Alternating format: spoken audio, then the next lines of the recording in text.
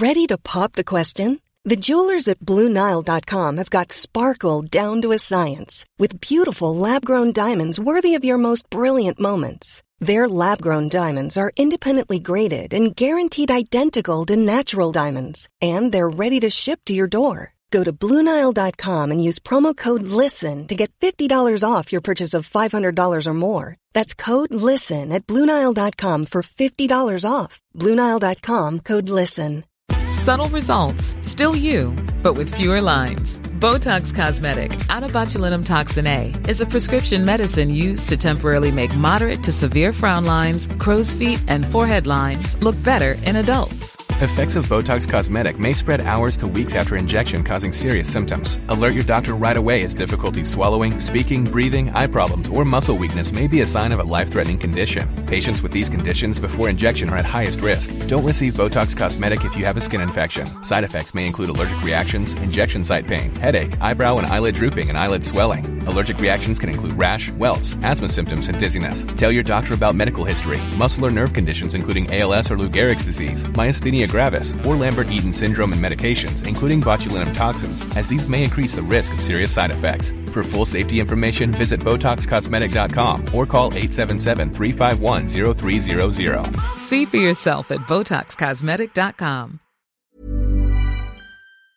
LMFM podcasts, brought to you with Carrickmacross Credit Union, where dreaming of warmer climates becomes a reality with a Carrickmacross Credit Union holiday loan. O'Neill Street, Carrickmacross, or carrickmacrosscu.ie. The Michael Reid Show podcast. Tune in weekdays from 9 on LMFM. To contact us, email now, michael@lmfm.ie. Tuesday morning, the 30th of April. Good morning, with much debate and discussion from now till 11 a.m. This is Michael Reid on LMFM. The Minister for Justice, Charlie Flanagan, is in Killarney, where he will address rank and file Gardaí. The GRA conference has already heard some of the challenges facing members policing our streets. The Garda Representative Association is expected to call today for a dedicated armed response unit in each of the 28 Garda divisions in the country. The Northern Armed Support Unit is one of 6 units that exist now nationally and is split between counties Louth and Donegal. Locally, armed support services face many challenges. No doubt Charlie Flanagan would once again be asked about the ongoing feud in Drogheda. Yesterday, the Minister said a small group of individuals are involved, but they are wreaking havoc. Derek O'Donoghue is a Garda based in Drogheda and the GRA representative for Louth. He joins us from Killarney this morning. Good morning to you, Garda O'Donoghue, and thank you for taking the time to be with us. Indeed, you've been taking stock and taking a look at the amount of incidents that have related to this feud, and you estimate at this stage that there's over 70 such incidents. Tell us more, please. That's correct, Michael. Since last June, when this feud first started, the figures that I was told was 74 so far to date. And like most people in Drogheda, the first thing I did was listen to you on Wi-Fi this morning to see if there was any instance overnight. Like, it seems to be an ongoing trend that you turn on the radio in the morning and something has happened in Drogheda related to this feud. Now, as you reported, over the last while, there's been pipe bombs found, houses petrol bombed, 3 shootings, 1 kidnapping. So it's a serious thing that has gone on. And over the last 3 weeks, you've had 2 shootings in public in the afternoon on main thoroughfares in Drogheda.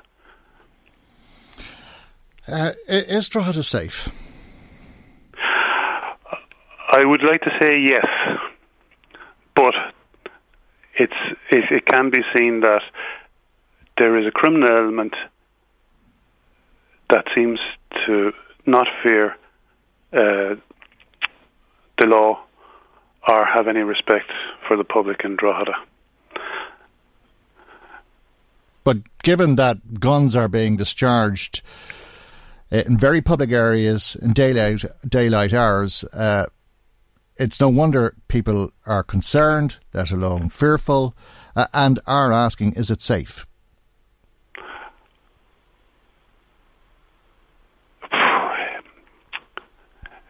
The town is safe, but people have to be vigilant now. The guards are providing the service. The ASU are working 24/7 on a regular time and overtime. There's armed support there. There was operational plans put in place since last June of last year. Now, all of a sudden, in the last few weeks, something has happened in the criminal world that this feud has escalated more, and other resources are required from Dublin, the national units, to back up the local units here. That would be the likes of more members on the beat for foot patrols that are experienced. The ERU to act as additional backup to the armed response unit here in Louth, the national surveillance unit to follow these criminals and to build up more intelligence. And like everything else, the guards need the support of the people, which they have, but they also need the information to be coming through to try and stop things escalating any further. Now, nobody wants a situation like Limerick that took that years ago, as Frank Thornton was saying on the news there yesterday. There was a lot of resources put into Limerick years ago, where they targeted the criminals and they tried to go about bringing the culprits before the law, but that took years. Is it not as bad as Limerick was? No, I'm in Drogheda 22 years. There's always been issues in Drogheda. I'm none the wiser what happened in Limerick, just growing up from what I heard through the years. There's not 4 or 5 gangs in Drogheda that are fighting. It's, as far as I can gather, it's 2. It's in relation to drugs, but nobody wants to see it get that far. Like, no politician in Drogheda wants to see it escalate any further, and intervention is needed now. They seem to have fairly good access to guns and other weapons. How well armed are they, do you think? I don't know. Every guard will have to presume that the people they're dealing with are armed, whether that be a firearm or a knife, or have access to those weapons close by if the criminals fear that their lives are at risk from their rivals. And what does that mean in terms of the health and safety working conditions for members of An Gardaí? Are you equipped for such eventualities? Are Gardaí all equipped with bulletproof vests, for example? The vests at the minute are just over 10 years old. The manufacturer will say that they can they're designed to withstand a shot from a normal bullet. But in all fairness, I would want none of my members to be in a position where they're unarmed and they're being confronted by a person with a firearm.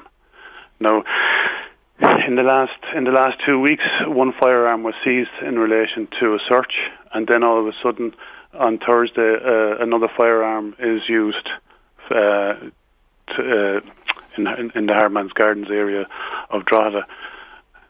Nobody was expecting that. So you'd have to presume that they have access to firearms, and as we can see, they're using petrol bombs as an alternative for intimidation, and there have been pipe bombs seized and ammunition seized over the last while, as you're well aware from your news reports. But you're saying that you're not happy with the spec of the bulletproof vests, that they're outdated. No, the bulletproof the vests. No, there's a difference. There's a stab-proof vest and there's a bulletproof vest. The stab-proof vest is what your normal frontline member, unarmed, is wearing. And that won't stop a bullet. The manufacturer will say it could. Right. But as these stab vests have not been fully tested after 10 years, I wouldn't like to have them tested. So what you're saying is that you're issued with stab-proof vests and you're not issued with bulletproof vests? The only people that are issued with bulletproof vests are those that are carrying firearms. And there's just a slight difference in the spec, and that's really it. A lot of people would have watched video footage of the actual shooting as it happened on Hardman's Gardens, and they're listening to us this morning. And I'm sure a lot of them will say they're glad that they weren't in the vicinity at the time. They're glad that they weren't that woman who walked by at the time, and wouldn't be sure if a bulletproof vest would have saved her if she'd been a second slower. And they were glad that they weren't the men who were working on the house at the time, let alone the man who came into the line of fire. What the gunman did was exceptionally dangerous. But would it be right to say, in your opinion, that this appeared to be a marksman of some sort? He seemed to have a very accurate shot. Michael, I'm not an expert in the firearms, but from what I saw on that video, that was a person just taking random shots and didn't care who was in the vicinity. The target, there was obviously somebody targeted, and there were shots discharged. I heard yesterday that they reckoned that there was 8 shots discharged from the firearm in one of the reports. And from the distance that was the shots were from, that person had no respect for any life. It's just a pure fluke that probably nobody else was injured. And that's why everybody is concerned. They don't want to be in the line of fire. And I suppose the reality is that there's more chance that a member of An Garda Síochána could end up in the line of fire. What is morale like in Drogheda Garda Station? Because you did have a boost in numbers coming up to Christmas with the graduates from Templemore. Yeah. Talk us over to what happened then. Well, what happened? It was government plan that basically Operation Clean Street, where probationers were sent to divisional headquarters around the country rather than to their stations direct from Templemore, because it was coming up to Christmas. So members that were coming to Louth, Cavan, Monaghan came straight to Drogheda for 6 weeks. When the 6 weeks was up, they went to their old they went to their proper stations then in Ardee, Dundalk, Blaney, Carrickmacross, Baileyborough. So, no, but between the Flag Cure, where there was a heavy police presence, and those recruits coming to Drogheda, the 18 that helped policing in the area. Those are 2 occasions in the town that people can see what it means to have police on the beat. They were happy, they felt safe, and the people at Drogheda could see see how noticeable a police presence was just by going about their business, and they appreciated it. And how the atmosphere changed as a result. Oh, it did, both within the station and I'm sure within the town as well. I remember years ago when I first came, the 4 of us came together, and it was headlines in the paper, on the local paper, and that was all 22 years ago. And to this day, when there's new recruits coming through, people appreciate it, and it adds to the work life and social life of the town. And nearly all of the 18 went elsewhere. I think 3 were left behind. Is that right? 3 here, 2 to Ardee. And as 15 were stepped down from Drogheda in the middle of this ongoing feud, the Armed Response Unit was also stepped down. The armed response unit have been doing patrols regular enough since June, and fair dues to them, they've provided a service to the general public and to the guards as a backup. It's a mixture of overtime and normal time, and people can see them in the town. But if we go back to February, when there was a shooting in the M1 retail park, there was just one patrol car to police the entire Drogheda area, which meant that effectively, in terms of policing a feud and all of the other crimes that might take place in a town of this size, it was abandoned. It was a town that was abandoned, was it not? It was just one of those moments, one of those lapses in policing, that there was a service there, but it was exploited by those people. But it was in all fairness, when that incident occurred, whether there was guards around nearby or not would appear to make no difference, because it was done in a retail park where you have the likes of Smith's, Woody's, and others, Costa and other stores. They're going to be doing advertising, but that is a central location of a business premise.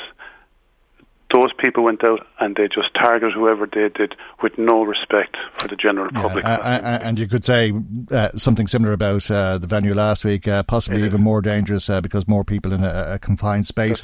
But I suppose the reason I'm taking you over that is because from your members' perspective, you're obviously concerned about the pressure it puts on you, the danger that it puts you in, and your ability to protect the people that you're served to protect. And let's not forget that it was a short time previous to that the Minister, Charlie Flanagan, promised that there would be no shortage in resources deployed to the town when necessary. At the time of this ongoing feud, there was little or no resource available to you.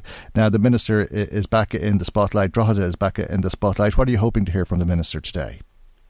I'm hoping to hear that he's going to give back into the guards and the people of Drogheda to provide a service to take on these people and take it a step further. The current plan has to be reviewed. Extra manpower is needed. Extra money is needed. And then you need to bring in initiatives from outside organisations. A simple thing to get youngsters away from crime and drugs. Okay, well, we'll leave it there for the moment. You'll hear from the Minister today. We hope to hear from the Minister on the programme tomorrow. No doubt the Minister will hear from the people of Drogheda on Saturday when a demonstration will be held at 4 o'clock on West Street. But we leave it there for the moment. Thank you very much indeed. Derek O'Donoghue is a Garda based in Drogheda and the Garda Representative Association representative for Louth. Michael Reid on LMFM. Garda Derek O'Donoghue, who's based in Drogheda, telling us before the break about the 74 incidents that are linked to the ongoing feud in Drogheda, and what he hopes to hear from the Minister for Justice, Charlie Flanagan, to address the GRA conference in Killarney today, and what he might say in terms of how he hopes to prevent that increasing to 75 incidents. Let's talk with Sinn Féin TD for Louth, Imelda Munster. Good morning to you, and thanks for joining us. Last time we spoke to you was on Friday, just after the shooting, before a weekend of havoc. What do you hope to hear from the Minister today? Well, I mean, thus far, everything he said, he's come out and said the criminals will face the full force of the law, but so far he hasn't delivered on that. I've raised it with us several times, as have other public representatives. We got the 12 additional guards over Christmas. by mid-January, he had taken 9 of them back, and there's been little or nothing ever since, and it's escalating by the day. The weekend we saw further escalation, and in my constituency office, and even I was out canvassing with Councillor Kenneth Flood last night, who's chair of the Joint Policing Committee, and people are really afraid. It was the main topic at the door, but they're equally angry, Mike, and you can't blame them. And you have to say, if this was happening in the Minister's own town, you can bet your life there'd be no shortage of resources pulled into it. If it was happening in the Taoiseach's constituency, there'd be no shortage of resources. But even the incidents over the weekend, I mean, the Chief Fire Officer had said that there was an excessive amount of petrol used in one of the attacks on the homes. So it's as if they're looking to make a greater impact on it and to heighten fear all the more. And those people escaped escaped death by about a minute, and when you get to a stage now where we have, if you remember, going back, that first shooting happened last June or July. That was when it kicked off, but it had been going on under the radar for a couple of years, where there was intimidation and the gangs were spreading their wings across the town. It was only, and I said this to you before, it was only when the feud between the two gangs kicked off that there was any real focus on it. Before that, it was just let go, carry on. And now it's escalated to this now, too. Well, I suppose that's the way it is in a lot of places, and it really only becomes an issue for the rest of us because we're oblivious to it when this type of thing kicks off. Well, I mean, I as a public rep wouldn't have been oblivious to it because, people would come to you and contact you about it. But it was happening for sure, and that was... No, but I mean, as we go about our daily lives, I think it's probably the way that it should be, that because you're not involved in it and because you're not aware of it, that you have what might be a false sense of security, but you feel secure in going about your business. Well, because it doesn't affect you directly, but it's only when you have shootings and petrol bombs and intimidation and you're worried about going around to the shop to pick up a local newspaper in case you get shot in the head. As I said, that was the topic at the doors last night, and you could sense the anger that they're saying, like, why are we not getting the resources? And I listened to what the Minister had said yesterday again, and it's the same spiel he gave the last time, and he needs to cop himself on.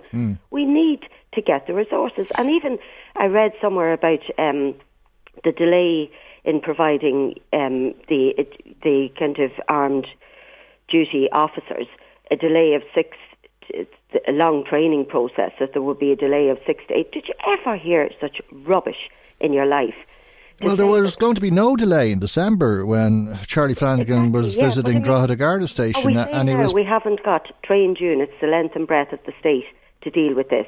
We know we have, because they were brought into parts of Dublin and they're brought into parts of Limerick. And the Minister would want to get off his high horse and get those same resources into this town, and he'd want to do it now. Well, he promised every resource necessary to tackle the problem in December.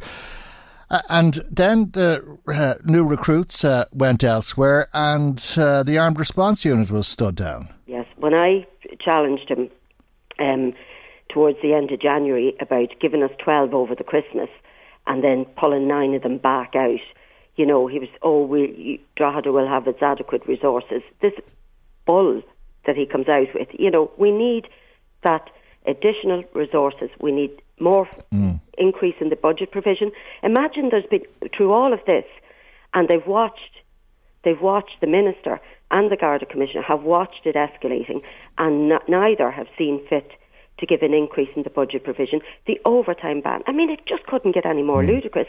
And then you have these thugs going out on the street, confident that they can stand in the middle of a road and open fire indiscriminately on people in an area that's completely congested with traffic, footfall, residential shops, and make good their getaway with confidence. No wonder they're as confident as they are. No wonder they're as, balshy as they are, because they know that Drogheda is starved of resources, and the government. I'm trying to keep cool here because I'm just so angry. You know, those things that happened over the weekend, it was for the grace of God that people weren't killed. And I don't know if Minister Flanagan is sitting there, you know, waiting for an innocent passerby to be killed. Is that what it's going to take? But it's just not fair. It's just not fair. That's the guard's job is to protect the people. And we have no protection in Drogheda. We have no protection, and everybody wants to see these people put behind bars, apprehended. And there's no excuse. If we get the resources, you can carry out 24-hour surveillance, you can carry out home raids, you can carry, you know, phone confiscation, tail them morning, noon and night till it becomes impossible, and at the same time gather your evidence. Do you think he knows what's going on? Of course he knows what's going on. I think just thus far he's just, you know, dismissive of the whole thing. But the only thing is with the conference... Why though? I mean, Charlie Flanagan's he's not a bad person, you know. He's not just going to dismiss... honestly. Yeah. If this was happening in his town... In Portlaoise. Can you honestly say, because I don't believe for 1 minute that the resources wouldn't have been brought in 6 months ago and wouldn't have stayed there till the job was done. So how much does he care? Well, so it's just that he doesn't care. There's no votes in it for him in Laois. Is that what it is? I don't know. Look, it's not. This is nothing. No, I'm just trying to understand. Like, I just think it's a. You know, they get so used to sometimes government ministers when they stand up, when they're questioned, you know, to say this is a matter for the such and such, or this is a matter, or I'm confident that they have adequate resources, you know, and just totally turning a blind eye to something. But the hope is now at this stage that he can no longer turn a blind eye to it, because, you know, that is the question to ask him. Is he waiting till some innocent passer-by gets shot before he gets up off his backside? It's been as close as it possibly could be. He holds the purse strings. You know, if he was to instruct the Garda Commissioner tomorrow and say, I want X, Y and Z deployed, I want it there till the matter's resolved, let me know what else you need. That's all it would take. That's all it would take. And the people of Drogheda shouldn't be afraid to open their doors, shouldn't be afraid to go down the shop, shouldn't be afraid when their teenager goes out in case they get caught up in something, or in case that, you know, they're attacked or anything else. It shouldn't happen. Right. The Minister said yesterday, small group of individuals, all of the resources are in place. There's covert and overt investigations taking place, and that this will be brought to an end soon. Have you confidence in those statements? No, because there's been no meaningful additional resources given. And it's as if, you know, the cheek of him even coming out with that. You had the superintendent on your show there on Friday, and he as much as said the opposite. That chap that was on there a few minutes ago, he's more or less said the opposite. The Gardaí meeting today are saying the complete opposite. So he's just making an idiot out of himself at this stage, coming out with that when everybody knows that it's the complete opposite of what's happening. Well, you know, had we got the resources 6 months ago, we could have been a hell of a lot further down the road with these tackling these gangs at this stage. Well, we'll hear what Minister Flanagan has to say to the GRA in Killarney later, and hopefully he'll have the time to join us today or tomorrow, because he didn't have the time to join us today on the programme. But thank you for taking the time to be with us. That's Sinn Féin TD in Louth, Imelda Munster. Michael Reid on LMFM. On the 24th of May, you'll be asked to vote in the local and European elections, as well as a referendum on divorce. In between now and polling day, we hope to speak to the 17 candidates who are standing in this constituency to be elected to the European Parliament. In all, there's 4 seats available in the Midlands North West constituency. And earlier today, I spoke with independent candidate Peter Casey, who told me why he's decided to run. Michael, I was doing a tour of schools in Donegal there just in September, and I was giving them a talk on how to prepare and present themselves at interview, because that's the business that I ran previously was an executive search firm, you know, and we were interviewing people globally. And I was, I said, so just before we start, folks, how many people in the room, just a little bit of research, will be leaving Donegal after you, get your leaving cert? and every hand in the room went up. And I said, well, how many do you see yourselves back in Donegal in, say, 10 years' time? And about 3 hands went up. And I think that was probably a pivotal moment for me. You know, I thought, we just need to do something. That situation, I think, is being reflected would be, you know, probably similar to a lot of other places in rural Ireland, not just Donegal, but, you know, Donegal is probably one of the hardest hit. You know, we're fairly remote up here in Inishowen.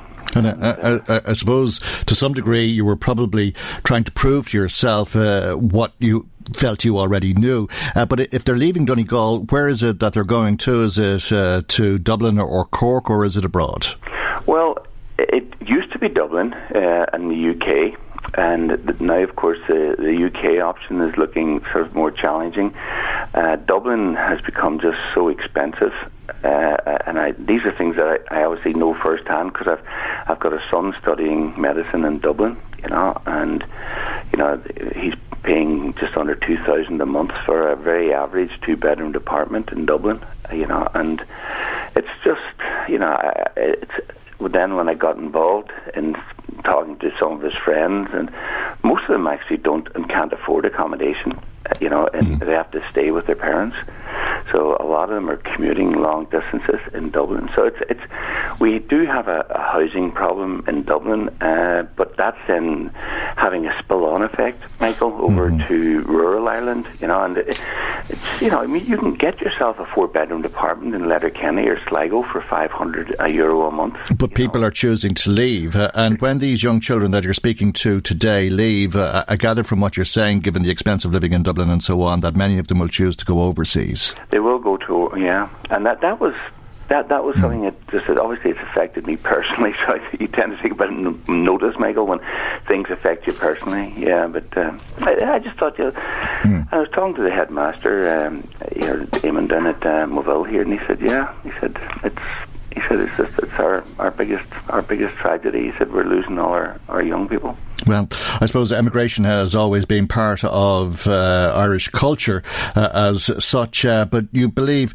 immigration is fueling emigration to some degree, and that there's too many people coming into this country. You've been talking about some of the people who come here seeking asylum, and that those who are genuine should stay, but those who are not should be deported. Yeah, I mean, we cannot afford to look after the world's poor people. You know, it would be nice if we could, but unfortunately we're a very small country. I mean, we have an international responsibility to take our fair allocation of people who are in tragic refugee situations or in war-torn areas, and it's right and appropriate that we should take our fair share of those people. How many people would you be talking about deporting? We should take the people who are legal. You know, and we said we'll take our allocation, and we should take our allocation. Yeah. But there is a process that they go through. I mean, at the moment there's 4,360 people in direct provision. There was I think that's in and around the figure. There were 3,500 people who sought asylum in this country in the course of the last year. It's a 10-year high in terms of the number of asylum seekers. But of those, how many of them do you believe are freeloaders? Well, if you look at the numbers that actually got accepted as genuine refugees last year, and the process is just absolutely ridiculous. The way it should not take you, years and years to find out if a person is a genuine refugee, a genuine a person from a war-torn area, and it should take a matter of minutes, not years and years. And we should. Okay, so if you were to deal with this in a matter of minutes, how many? I'm not sure if you've a different figure, but let's say 4,500 people are in direct provision. How many of them would you expect to deport? Well, I believe that last year they less than 20% of the ones that were in direct provision were granted. So I think your number of 20-25%. Now, on the other side of the coin. We're not taking our appropriate allocation of refugees. So we should be taking more of the genuine refugees. And I'm in favour of, we've got an international obligation, international commitment. We should stand by what we've committed to. Yes, but you would deport thousands of people, 3,000-4,000 people in a matter of minutes. No, not minutes. Well, I think you said it should only take a few minutes to sort it out. I mean, it doesn't take them long to get themselves organised and get on a plane. But it's wrong that they should be here for years and years, and we can't afford it, and they shouldn't be here. So, I don't have a problem with saying, sorry, but, if you want to come here legally, then go out and apply properly. And what about the 30,000, 50,000, whatever number it is, who are living illegally in America? Should they be deported? If you're living illegally, now America is a little bit of a different situation, as you are well aware. They don't give benefits, and they don't, so it's not as if they provide the illegals with housing, So, there's So they should accept illegals living in America, is it? America there's a big difference between America and Ireland. America is the richest country in the world, and they can afford to actually, and they can afford to be more generous. Okay. Whereas we, unfortunately, are not. And that sounds a little bit like Peter Casey saying to Donald Trump, "Do as I say, not as I do." Well, if we could afford, and we had the infrastructure here to support them, and we had the ability to make sure that they were looked after properly, then I would be in favour of bringing, more people in. But we can't. I think Donald Trump would say something similar. The presidential campaign, the presidential campaign led to a lot of criticism of Peter Casey because of comments you made in relation to another minority, the traveller community. Are you concerned that when you express your feelings about subjects like this, that it can result in racist attacks? Let's say the 3 teenagers in Waterford who were attacked by acid last week, or the taxi driver who was very viciously assaulted on the Malahide Road. Now taxi drivers are being urged to report racism to Gardaí. Well, what are you referring to in terms of racism? Well, you give people the impression that there are other people coming to this country seeking asylum, they're freeloaders, and that they shouldn't be here. That instills hatred. It's called racism. It's not. It's not. It's called they shouldn't be here. It's not. I don't have any racist sentiments at all, and and it's just wrong for you to suggest that I have. I employ people of all different ethnic or status, and I think racism is absolutely wrong. On the other hand, there is something beautiful about Ireland, Brand Ireland. We have to maintain and protect Brand Ireland, and we can't be overrun by people who are here illegally. So, it's not racism. If they want to come here, get in the queue, apply appropriately, and we do have. We've got 535,000 people living who've come to Ireland legally, called Ireland their home, and they're integrating fabulously into society, and we're much better off because of that. And we have a skills shortage, and it's absolutely wrong that we don't bring in the people who've got the skills that we need, because our businesses are suffering because of that. And the government has this policy where you have to have 50% of your employees have to be EU nationals. Now, that means that we're eliminating people from India, from America, Australia, New Zealand, coming here if the company can't meet the 50% EU quota. I think that's wrong. That's racist policy on the part of the government. They're distinguishing different nationalities, one over the other. Okay. We should look at skills. Are you referring to the freedom of movement of people across the European Union, one of the 5 pillars of the European Union, in which Ireland you want to be a representative in its parliament? Ireland signed up for it and said that we would enforce the 50-50. 50% of employees of the company have to be members of the EU. There's a lot of the countries in Europe have not signed up for that. And as a result of that, we were trying to bring an Indian company over to Ireland to set up a centre of excellence here, and we couldn't get the company, they couldn't set up here in the numbers that they wanted because they couldn't get visas for the workers to come over from India to help train the Irish workers. I mean, that is just wrong. And that's, just an example of the silliness of the government policy. Okay, we are almost out of time. I'm not sure how much of this you can impact on if you are elected to the European Parliament, particularly the number of people who are seeking asylum in this country and as to whether they should be here or not. That's a matter for the national legislature, is it not? Well, Michael, the thing is, when you're in the European Parliament, you have a platform in which you can actually influence. I mean, we only have 11 MEPs out of 751, so it's not as if we can, change things dramatically in Europe. Yes, we can influence, and it gives you a platform. It gives you a platform in which you can actually air positions that will perhaps influence the greater number of people that can make a difference. And that's all as an Irish MEP you can do because, as I say, there's only 11 out of 751, so it's not as if we can actually really turn around and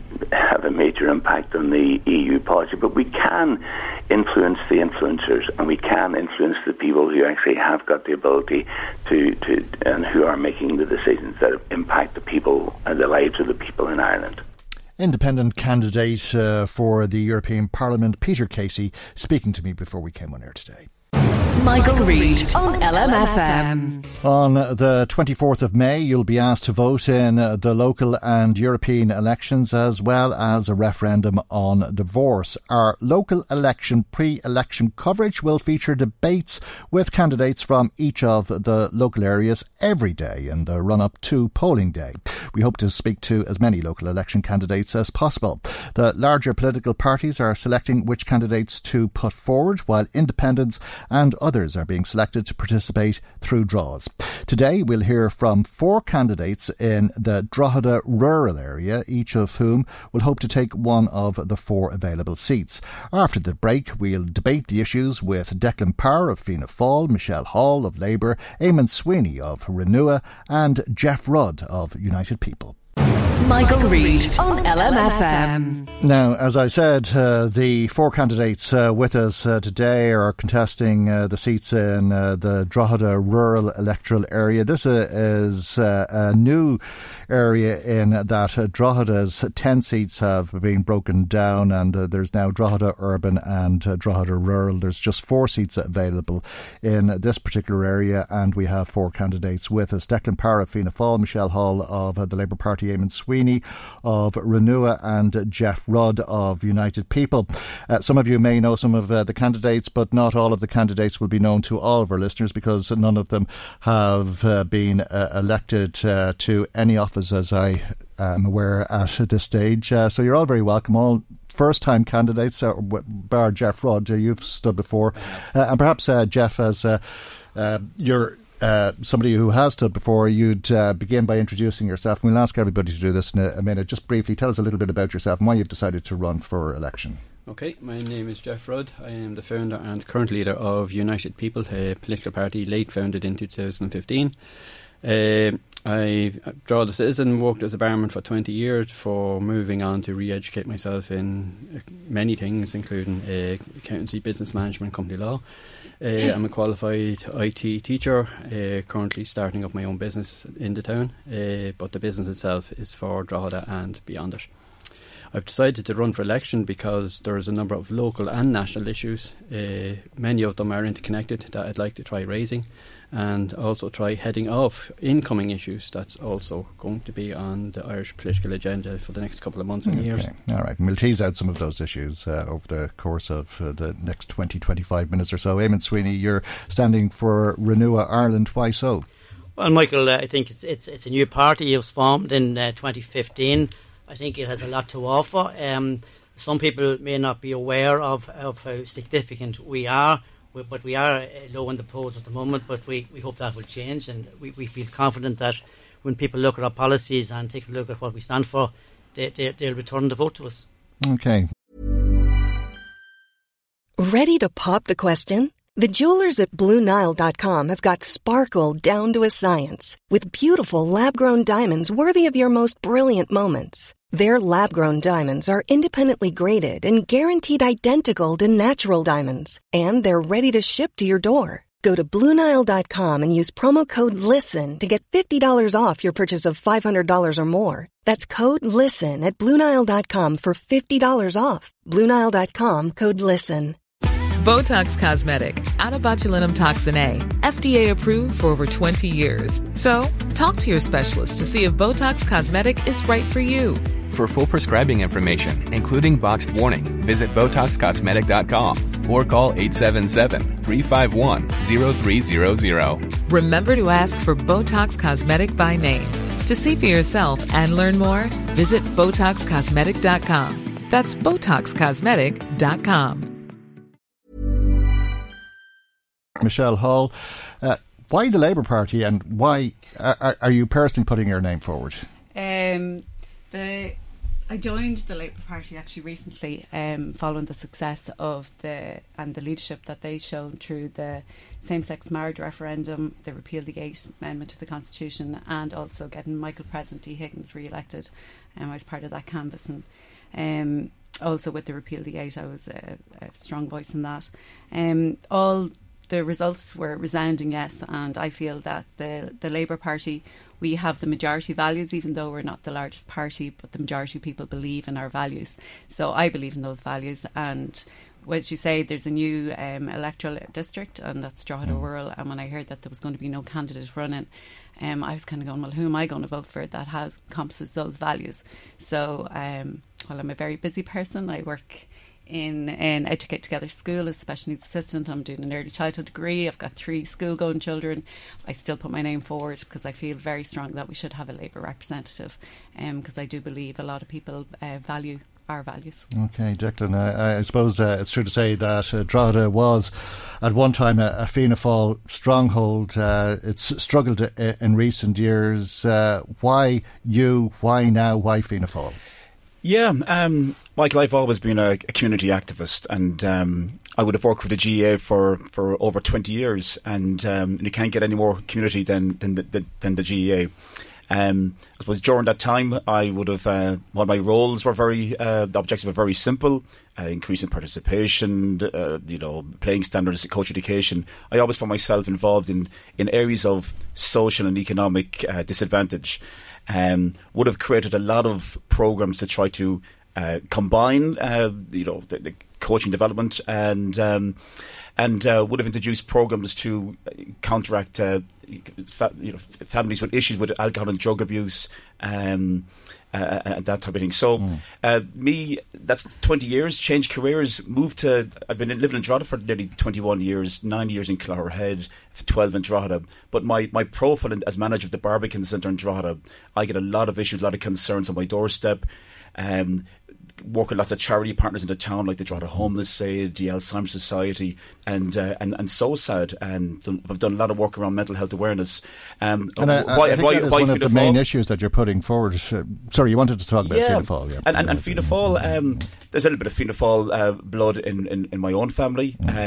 But I mean, for me to get involved in local politics, this for me was the right time, and Fianna Fáil was absolutely the right party for me as well. And getting elected to local office as a councillor, if you are to be elected, you'll deal with a lot of issues like planning or some of the issues relating to how money has been spent on roads and different projects like that. But how do you hope to bring your experience in issues like mental health awareness? Because I think that's the top issue that you have listed into play as a councillor. It is. It's like mental health awareness. It affects so many people, so many families. There was a stat I reached, I think, that Louth has the highest suicide rates in the country. Awareness that I've done with likes of SOSAD, who do tremendous work as an on the doorstep program. So we've raised lots of funds for them. And a great organisation. And everything that they provide is absolutely free of charge. And I know that I think it's May the 11th, we've got the Darters into Light for Peterhouse, a fantastic organisation who do exactly the same amount of work. There'll be thousands of people going out in that event. And you know the one thing about that event, what I've great respect for, and I'll be involved in it myself, my wife and my 2 children will be involved in that, is the fact that all that money, it leaves the county, it leaves Louth, it doesn't stay on our doorsteps, and that to me is a bit of an issue. And but no, we continue to raise funds for SOSAD, and even if I'm just raising funds, it means that on a month-by-month basis, the doors of SOSAD stay open, and the people who require the services get the services required. And that this weekend, but what's that got to do with the role of a councillor? I suppose that's the question.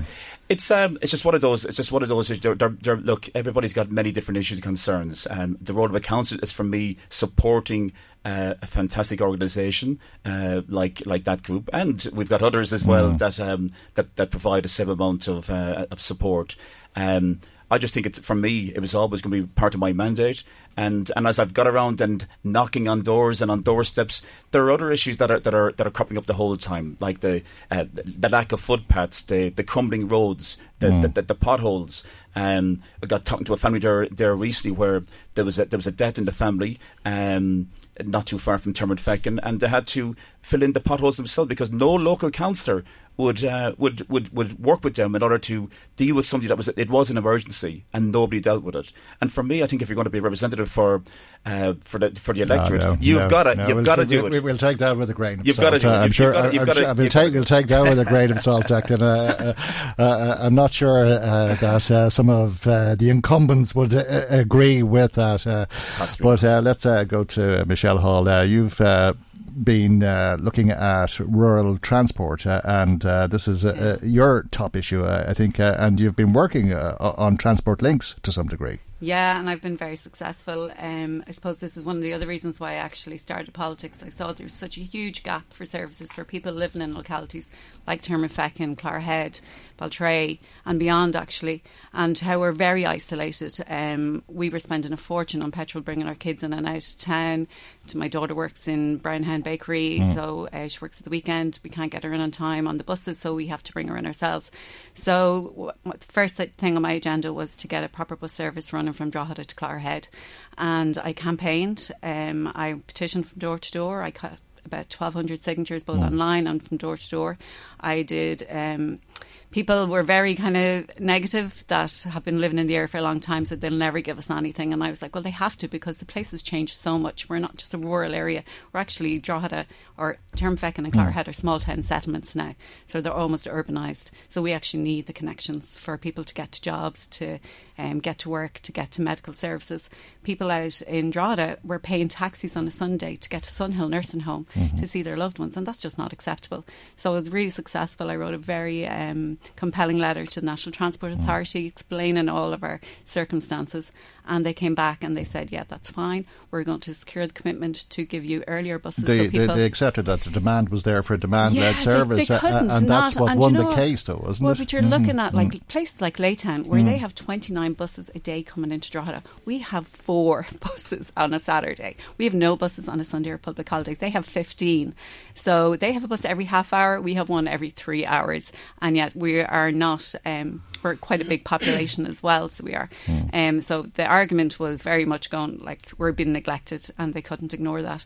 So they've actually, not only have they put in, as I say, earlier and later buses for people to get to work and back from work, they've also put in Sunday and public holidays. We never even had a bus on those days, but they've also extended the bus route now up to Dundalk, through the coastal villages, through Grangevalue and Annagassan and Blackrock. So it's a huge success for people that really impacted them hugely, both financially and their well-being. Take it you're suggesting to people that because you were able to achieve that without being in office, that you could do a lot. And as I say, I have a very busy lifestyle at the moment. I'm doing a degree part-time as well. So that's really with a mandate, I'm you're full of energy. Eamon Sweeney, you're interested in driving and some of the problems motorists face.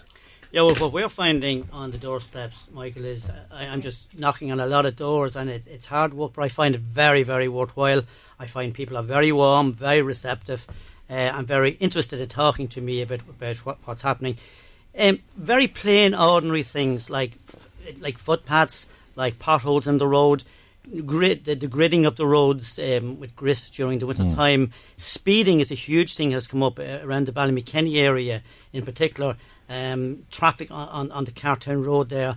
A number of residents there are concerned about the speeding on that particular road, and very worried about that an accident could happen. So that's what's coming across to me. A lot of other things as well, but generally speeding, gritting up the roads, potholes, the old chestnuts really. They're still there. And why do you think you'd be able to bring about a positive influence on those issues where others have failed? Well, Michael, I see the role of a county councillor maybe different from what other people see it. I see it as a person who is a facilitator, who represents his constituents, their concerns, their worries, and is a bridge between the community and the county council. And I really see that that's what he or she represents his community in that way. And as the issues come up, deals with them, is available, approachable, and does its best for his community, given the opportunity. It's a great honour. To be elected as the county councillor is a great honour, and you really owe it to the people who vote for you to respect that vote, to put their trust in you. OK, Jeff Rudd, you've a lot of issues that you'll hope people will vote for you on, but one of the issues that you brought forward is never far from the news these days, and that's the ongoing gangland feud in Drogheda, which of course extends out past Drogheda, and indeed I think there's been a lot of problems in the area that we're talking about now. What would you suggest in terms of tackling that as a councillor? First of all, I have to say that I was actually there on the day last Thursday when the bullets started flying, to be honest, and my breath was taken away. At first I thought it was car bangs, and the next thing I continued and I saw where I saw. It's just unreal. I mean, I did a TV3 interview later that night, Virgin 3 interview, and I'll say now what I said then. This is Drogheda. Drogheda has a long historic history, and I want my town, Drogheda, to be remembered for that, not for the brief madness of a bunch of thugs. And I'll say publicly, that's what they are, thugs.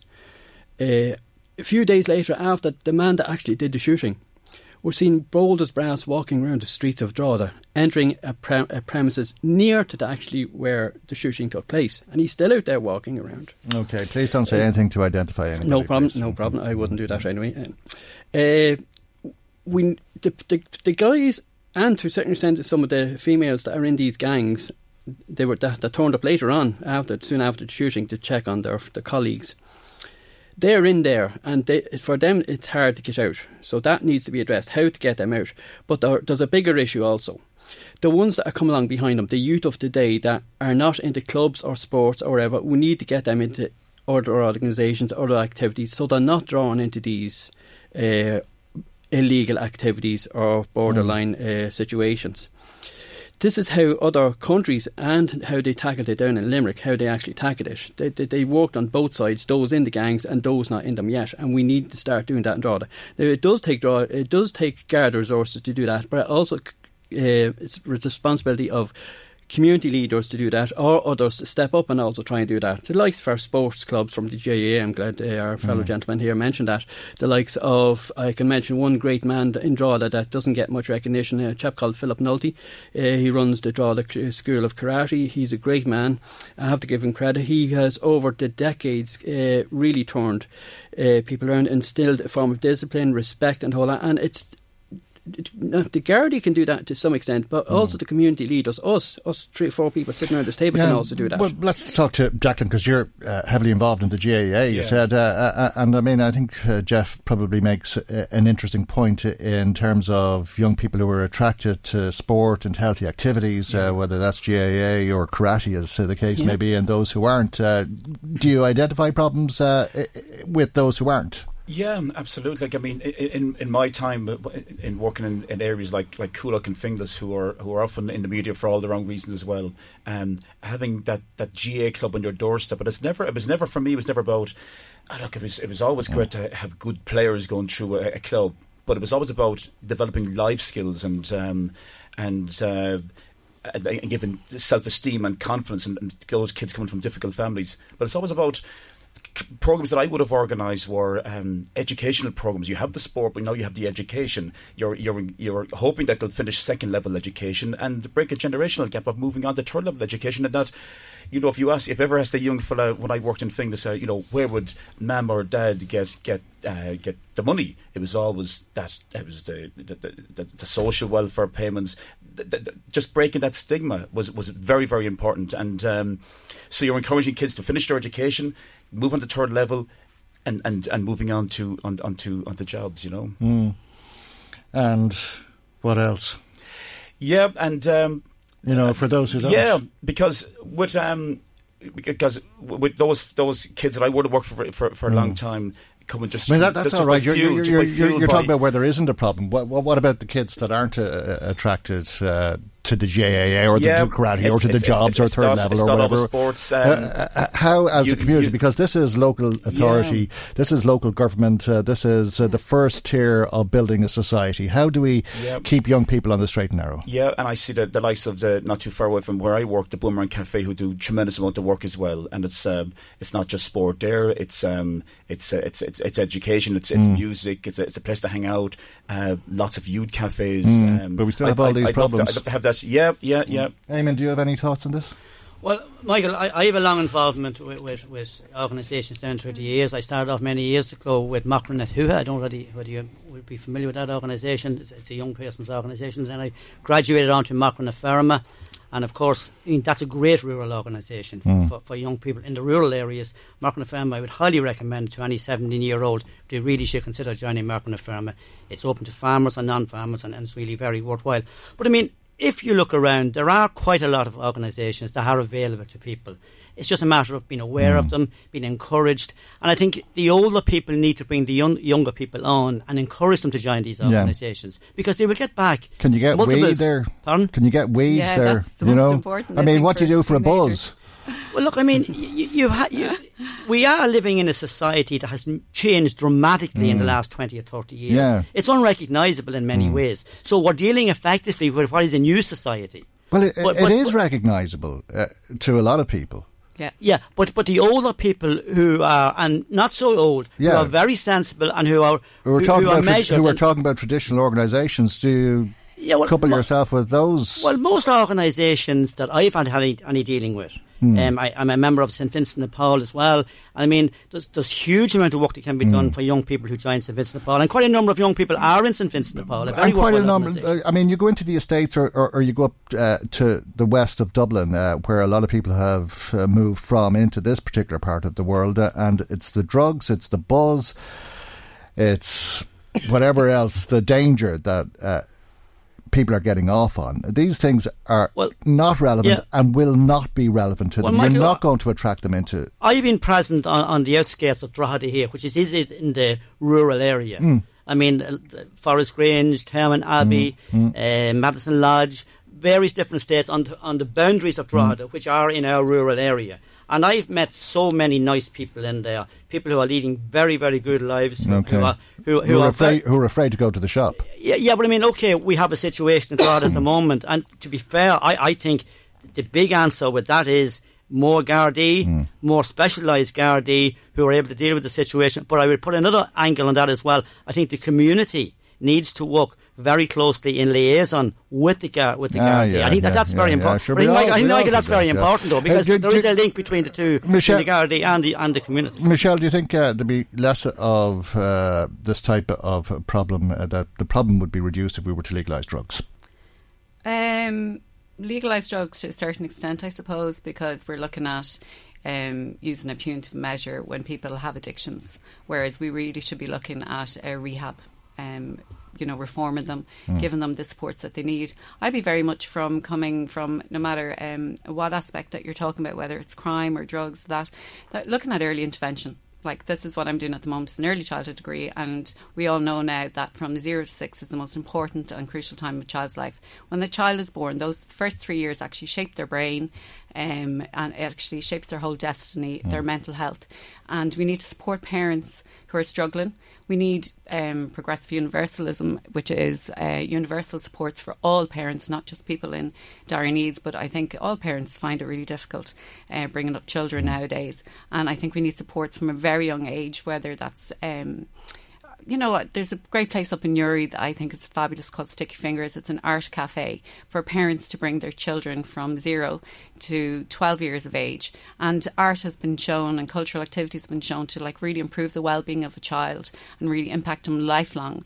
I think for the teenagers as well, we need to have, like, ask the children what do they want, ask the teenagers what do they need. My own teenagers fell out of all physical activities. I'm very lucky one of my sons goes to the Beamerang Cafe. There was a great games workshop place run there on a Friday evening, very cheap, and it keeps him on the places. Okay. But I think we need teenage spaces for them to hang out with Wi-Fi, public lighting.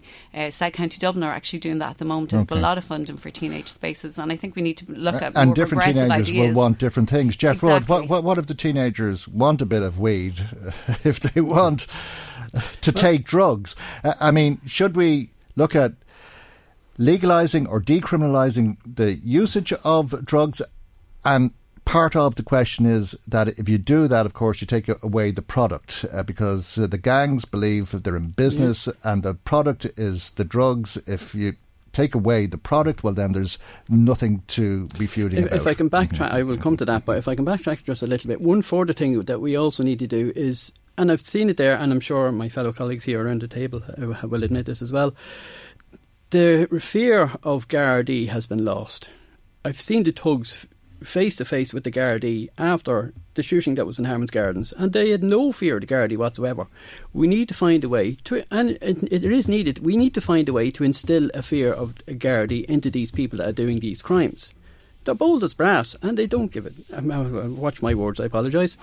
But there was always, up to the last couple of decades, a form of respect by a hell of a lot more people towards our Gardaí. Now they just, the thugs of this town and beyond are just facing them, and there's nothing there, and they're allowed to continue on because they know, unless the Gardaí can pin them with solid evidence, they're just, it's unreal. As regards to the drugs question, I don't believe drugs should be allowed below a certain age, and we have to have some sort of open discussion as regards what that age should be. Some drugs do need to be legalised, and I do believe that will reduce the problem to a certain extent.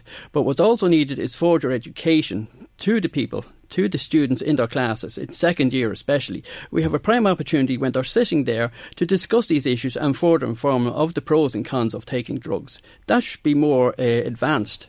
And as a qualified teacher, and one of my fellow colleagues here is a teacher as well, we have the skills to do that, and their minds are open at that stage. Why not take advantage of this period in our life and further inform them of the pros and cons, and eventually down the road the situation will be better off. All right, I have to stop you, Jeff, because we've actually run over time, but before we go, just very briefly, in a few seconds, maybe you'd all lay out your stall in just 30 seconds. We'll go around the table. Declan Parra, Fianna Fáil. Yeah, no, just Michael, I've got a proven track record. I'm a can-do attitude worker, and no stone has ever left unturned at me. But I think it's time that there's a bit of a shake up there, and I'm willing to shake the leaves in the tree if lucky enough to be elected on May 24th. Okay, Michelle Hall, why number one for you? Well, I'm a Drogheda woman living in a rural area, so I know most of the areas, and I work with children of all different nationalities and special education needs. So I think I'd be a voice for families, disabilities, and I look for full participation in society, whether that's wheelchair accessible buses, footpaths, etc. So I'm full of energy and willing and able to work for the people of Drogheda Rural. Eamon Sweeney, why should people vote for you? Yeah, well, Michael, as you know, I've worked here for many years in LMFM, so many of the listeners will have heard my voice already. I live locally. I born and reared locally. I'm a serving peace commissioner, so I'm in the community. I'm dealing with people in the community. I work with St Vincent de Paul, and I'm involved with various different organisations locally, and I think I will bang the drum for my community. Okay, Jeff Rudd.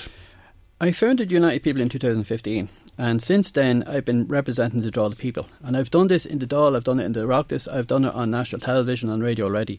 I hope to continue doing that, and with the power of being elected a councillor, I will afford to have the power to instigate certain programmes and further delve deeper into local and national issues, a lot of them which are interconnected. I hope to be able to do that. OK, thank you to each of you for coming in to us today. Declan Power, candidate for Fianna Fáil, Michelle Hall, who's contesting on behalf of Labour, Eamon Sweeney is the Renua candidate, and Jeff Rudd, the United People's Party candidate.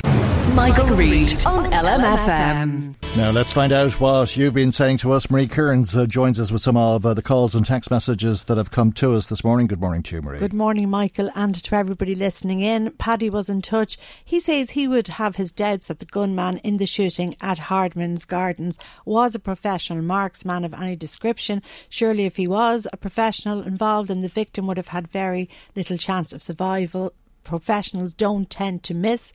Paddy says what we're seeing on the streets of Drogheda is thugs with access to guns who have no idea how to use them, which makes them 10 times more dangerous in his opinion. OK. Anne says she's sick and tired of hearing people criticise the Gardaí over the feud in Drogheda. From what she can see, they are doing their best they can with the resources at their disposal. She was driving round town on Sunday evening, saw several squad cars in different areas, but at the end of the day it's up to the Minister and the Government to make more money available to the area and to deploy more Gardaí to the town. These thugs are armed to the hilt, and we're expecting Gardaí to tackle them with batons and pepper spray.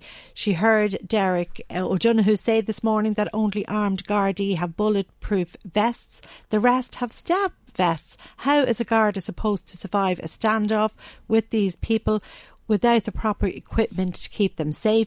We ask the Gardaí to protect us on a daily basis, so we should be doing more to make sure that they are better equipped to do their jobs, to keep themselves safe at the same time. Yeah, very interesting and very strong thoughts from people. Of course, the Minister said in December there would be no shortage of resources available to Gardaí locally because of the ongoing feud. Then when those resources were withdrawn, he said it was an operational issue, and now the resources seem to be back in place, and the Garda Representative Association will undoubtedly be asking the Minister to make further comment later today. Mary says we need action from our politicians, not words. Go to the Taoiseach and demand more resources and Gardaí for the town. The people you represent are living in fear, and we want to feel safe in our town again. Do what you need to do to make that happen. Well, I think people will send a very strong message to the Minister on Saturday, just to remind people that demonstration is taking place at 4 o'clock on Saturday in West Street on Drogheda.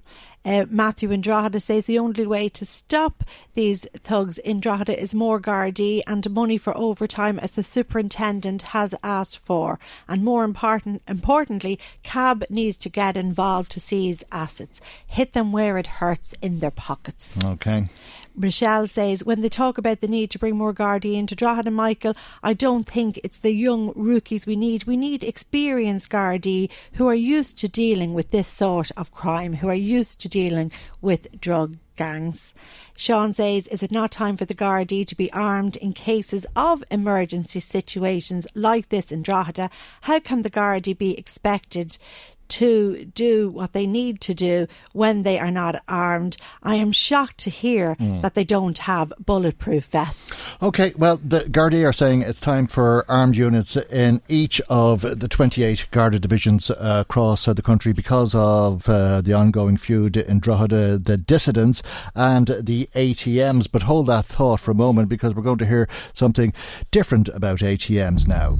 Women's Aid and AIB teamed up to put together what they call an abusive teller machine. This is an abusive ATM, if you like. To all intents and purposes, in a shopping mall, this was an ordinary, everyday ATM. But in reality, it was something different. Why do you need more money? This machine asked. Is it for the weekly shop? Is it to pay bills?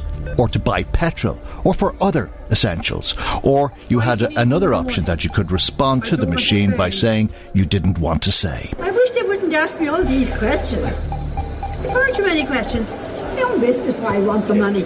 Oh, seriously, is this a joke? Why do I have to answer all these questions? Why are they asking some stupid question? Why do you want this money? The machine then asked for you to tell the truth. Is it for the weekly shop? Is it to pay bills? Is it to buy petrol? Is it for other essentials? Or is it that you just don't want to say? I got frustrated and I got annoyed and I got more and more raging. I felt it was quite intrusive. I didn't understand why I didn't have access to my money. Frustrating. Very frustrating. And the machine at the end told me it was 198,000 women are affected. I wasn't aware of the extent of it. The machine then asked for you to tell the truth. Is it for the weekly shop? Is it to pay bills? Is it to buy petrol? Is it for other essentials? Or is it that you just don't want to say?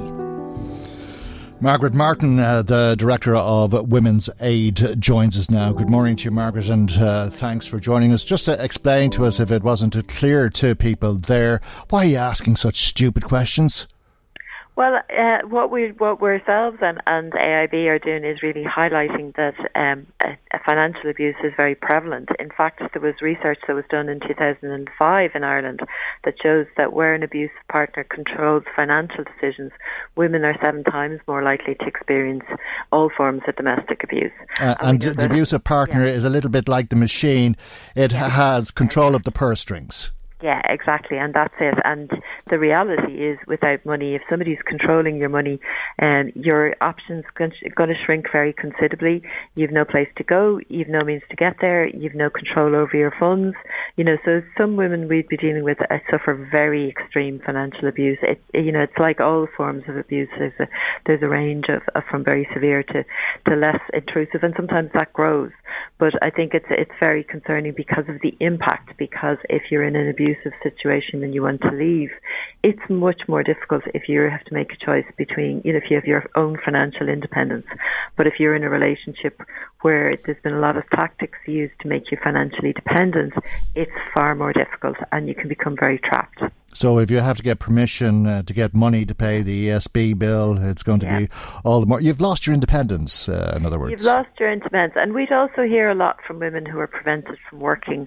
I mean, that can be quite subtle, and sometimes it can be very obvious. We've heard from women, for example, who've been, they get a job, they get an interview for a job and their partner locks them in the house or in the room or takes away the keys or makes sure they're late or, messes up their opportunity. So it's that thing of any kind of independence, particularly financial independence, because it's so important. I mean, if for some reason any of us were to lose it, if you lose your, your credit cards and all of that, or they're stolen, suddenly you're kind of going, so what do I do? How do I get this?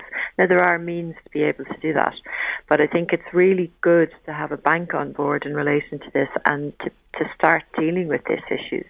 And we also hear from a lot of women who they wouldn't have even known that their partners have run up a lot of debts. So one of the things the bank is able to do is, if you have joint accounts, if you have, you can go into a bank, anyone can go into a bank and find out what accounts are in your name. You don't need the permission if there's a joint account of the other party who's part of that joint account, to at least find out exactly what your financial situation is. And sometimes women, it's only in the later stages when they've left or when he's left that they discover that there's a huge amount of debts that have been run up. Maybe even the house has been sold over her head, or property has been sold over their head, or there, all sorts of different things. So it can be useful just if you have any concerns, obviously to ring us, but also just to do that kind of financial check and make sure that things, that exactly what the situation is. I'm going to give your number if people do want to ring you in a second, but you could hear the response of people who went to use that ATM machine in the Dundrum shopping centre, and they were like, well, sure, it's none of your business what I want to use my money for, but that's the whole point, isn't it? That you're under somebody else's control and that they're in control of you.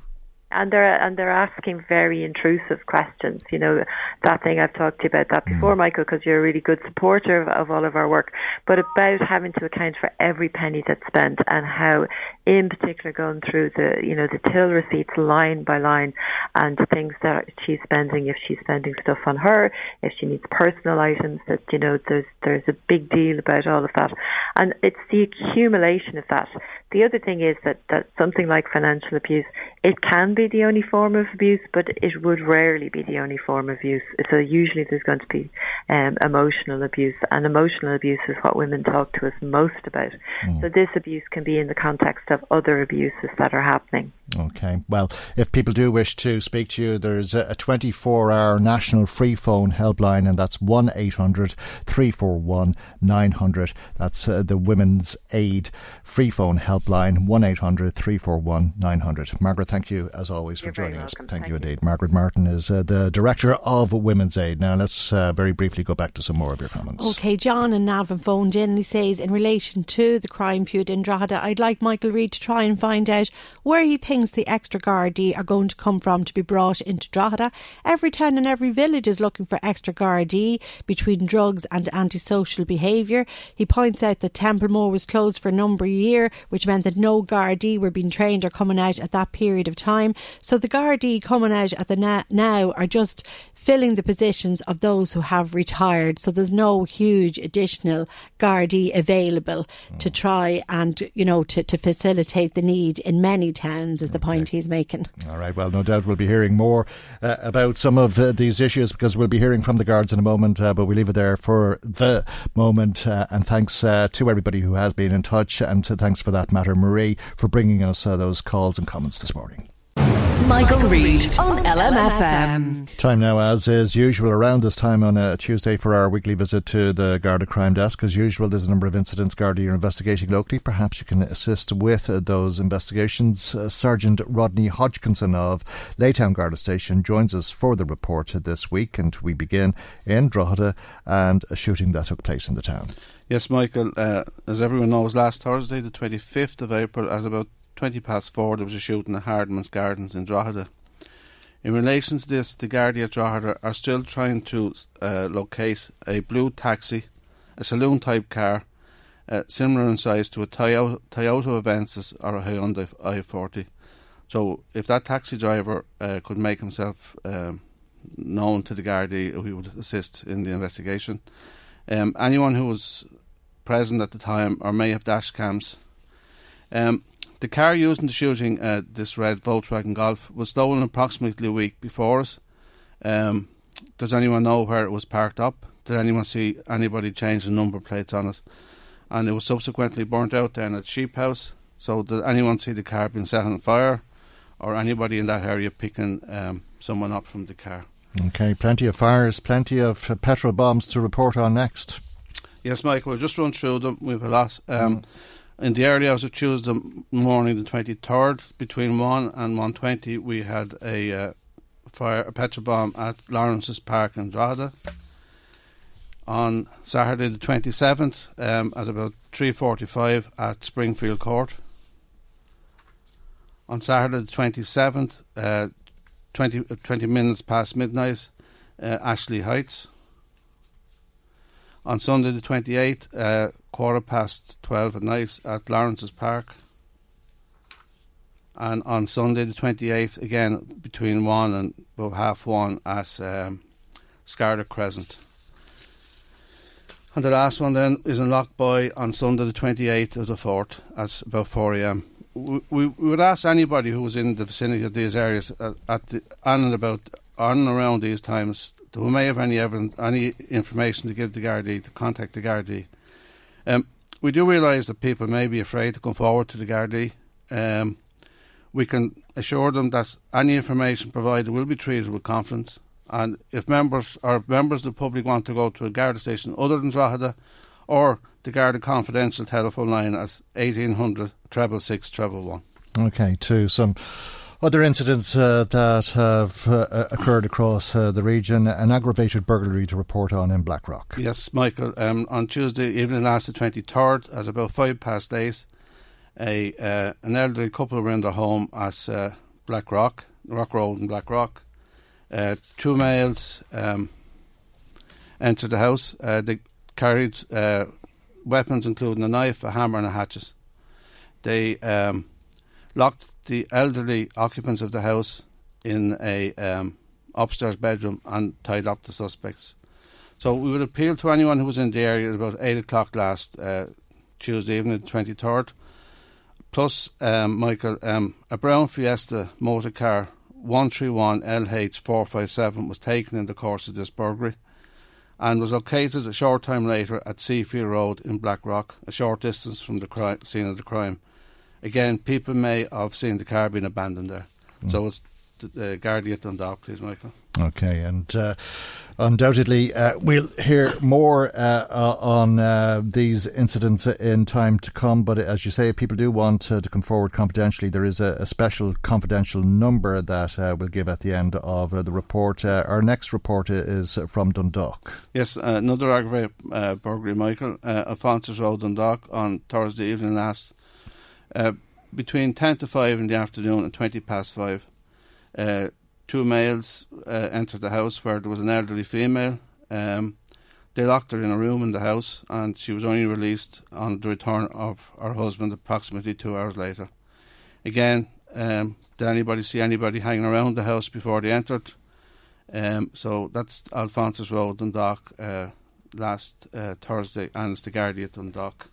Another obscene burglary. We conclude with another burglary. This happened in the Drogheda area.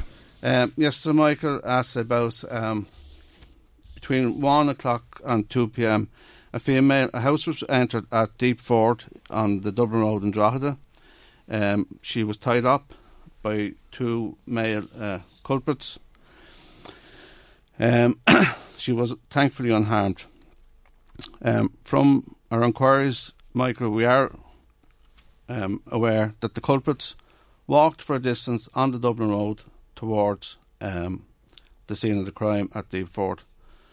At the present, there are roadworks with temporary traffic lights there, so we would ask any motorists who were travelling on that stretch of road between approximately 12:30 and 2:30, particularly between 12:30 and 1 o'clock, we're aware the culprits walked from Drogheda towards the scene, and then we're aware between 2 and 2:30 they walked back towards Drogheda.